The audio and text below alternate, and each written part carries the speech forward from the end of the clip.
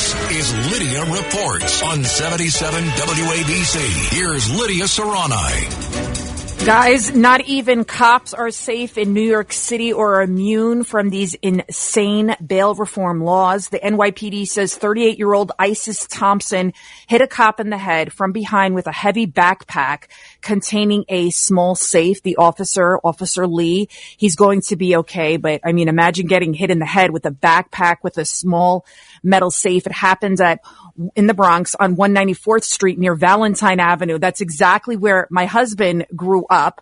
And the guy just came up from behind and hit him in the head with the backpack. So, okay, you would think, all right, this guy, they arrested him. Turns out this guy, Isis Thompson, in 2008, he stabbed a cop in the stomach in Queens. Thank God the cop's bulletproof vest saved his life. But get this, Thompson only served 2 years for that attempted murder. So now we've got 2 attacks on cops, unsuspected. You know, he randomly catches them off guard. What happens? He gets arrested. He goes to jail. They release him. No bail. The judge, Audrey Stone, also signing off on the supervised release. Even Commissioner Shea, he's frustrated like all sane New Yorkers. Notice I say sane, saying, what's it going to take? Does it have to take for somebody to die, for a cop to be killed before these issues are taken seriously? Can you believe it? This guy, Thompson, he's now attacked 2 cops, almost killed one of them, and he's walking around free. You know, I saw Dermot Shea's comment, just not strong enough. I mean, he should be taken to the mic. He should be screaming the name Audrey Stone to the high heavens. And also whoever the prosecutor, the DA was, it was in Darcel Clark's office. So she ultimately bears the responsibility. He should be naming names. And by the way, the cop that this gentleman attacked, he was an Asian. And right. the cop, the perp was, well, he wasn't a white supremacist, and he attacked an Asian cop. I'm just saying, another example. And by the way, the other day, last week, a video went viral of a female basketball player, high school. She was the daughter of an NBA player, and she sucker punched a girl on the court in the opposing team, and the girl was Asian. And again, the girl who did the sucker punching was not a white supremacist. I don't know what's going on with the anti-Asian hate, and Dave Chappelle pointed it out. Yeah, he did. There's something going on there, but that's aside beside Lydia's point about. He didn't point it out in comedic fashion. He said he was embarrassed during a comedy show. He's like, "What's up with my people? Stop hitting on the Asians."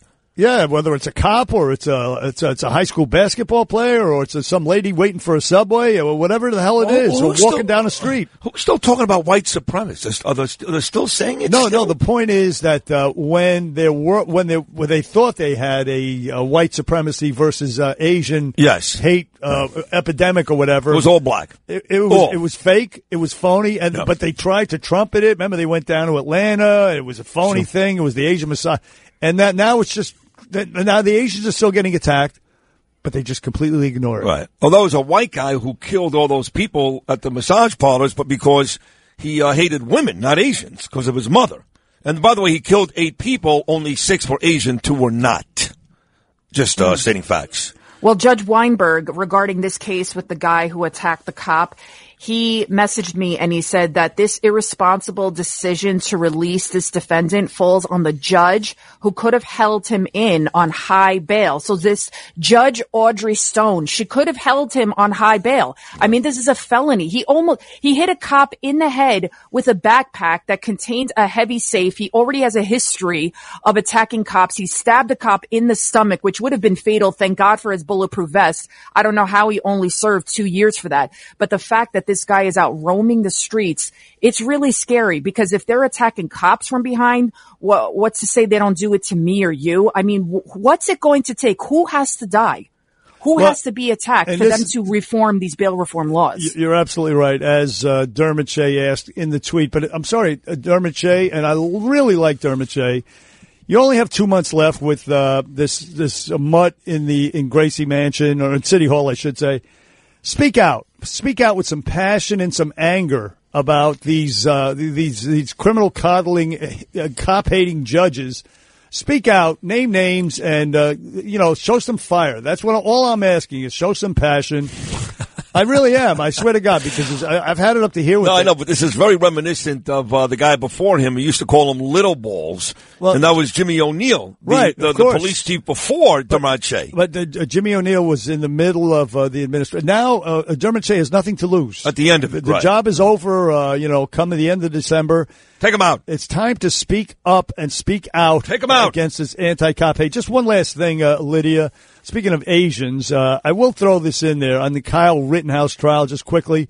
The judge actually made a joke. He made a fairly innocuous joke, and he got slaughtered by the fake news and the mob on Twitter. He just referenced Asian food, and take a listen to what he said. Let's hope for 1 o'clock. I don't know. Hope the Asian food isn't coming. Isn't on one of those boats in Long Beach Harbor. Yes, that was the judge making an off-color joke about Asian food during a murder trial. I want to ask you, how unusual is the judge's conduct currently? Well, I think some of the things were way out of line. The comment about the Asian food, for example. But they never, ever. It wasn't about the Asian food. He was making a joke about the freaking supply chain issues at the ports. Exactly. It wasn't about the food. The same people who tried to harp on that and make something out of it, which was nothing, they never mentioned the fact that A, one of the guys that Rittenhouse killed was a child rapist, and B, repeatedly used the N-word. They never mentioned it. They were never upset about it, and yet they tried to take down the judge over this clearly harmless comment about Asian food and the supply chain. Oh, please. Well, did you see what Cori Bush, since you're on that, what she tweeted out? That psychopath? Yeah. What'd she say? Go ahead. Let me see. I'll tell you right now. She basically lied and said, now I can't find it. She tweeted out that said that during the Kenosha riots, there was a guy hiding behind the hills shooting at everybody. Oh, stop. Look it up. And it's she was talking about Ferguson. She was talking right, about Ferguson. Actually. That's right. Oh, okay. Mike. A white supremacist was hiding behind hills while we were protesting, and they were shooting at us. Well, Mike Brown was trying to kill a cop in St. Louis. And that's not true. It was a black guy. Yeah, I know. As always, Lydia, great job. Thank you. So tune in tonight, John Katzmatidis, 5 o'clock. We will have Alan Dershowitz on, which is perfect timing regarding this Kyle Rittenhouse case. So you'll hear his analysis on it and why he thinks that not only should Kyle be set free, he should probably sue them for unjust prosecution. He will. And Joe Biden. He will. No question about that. No question. Yep. Thank you, Lydia. Great job.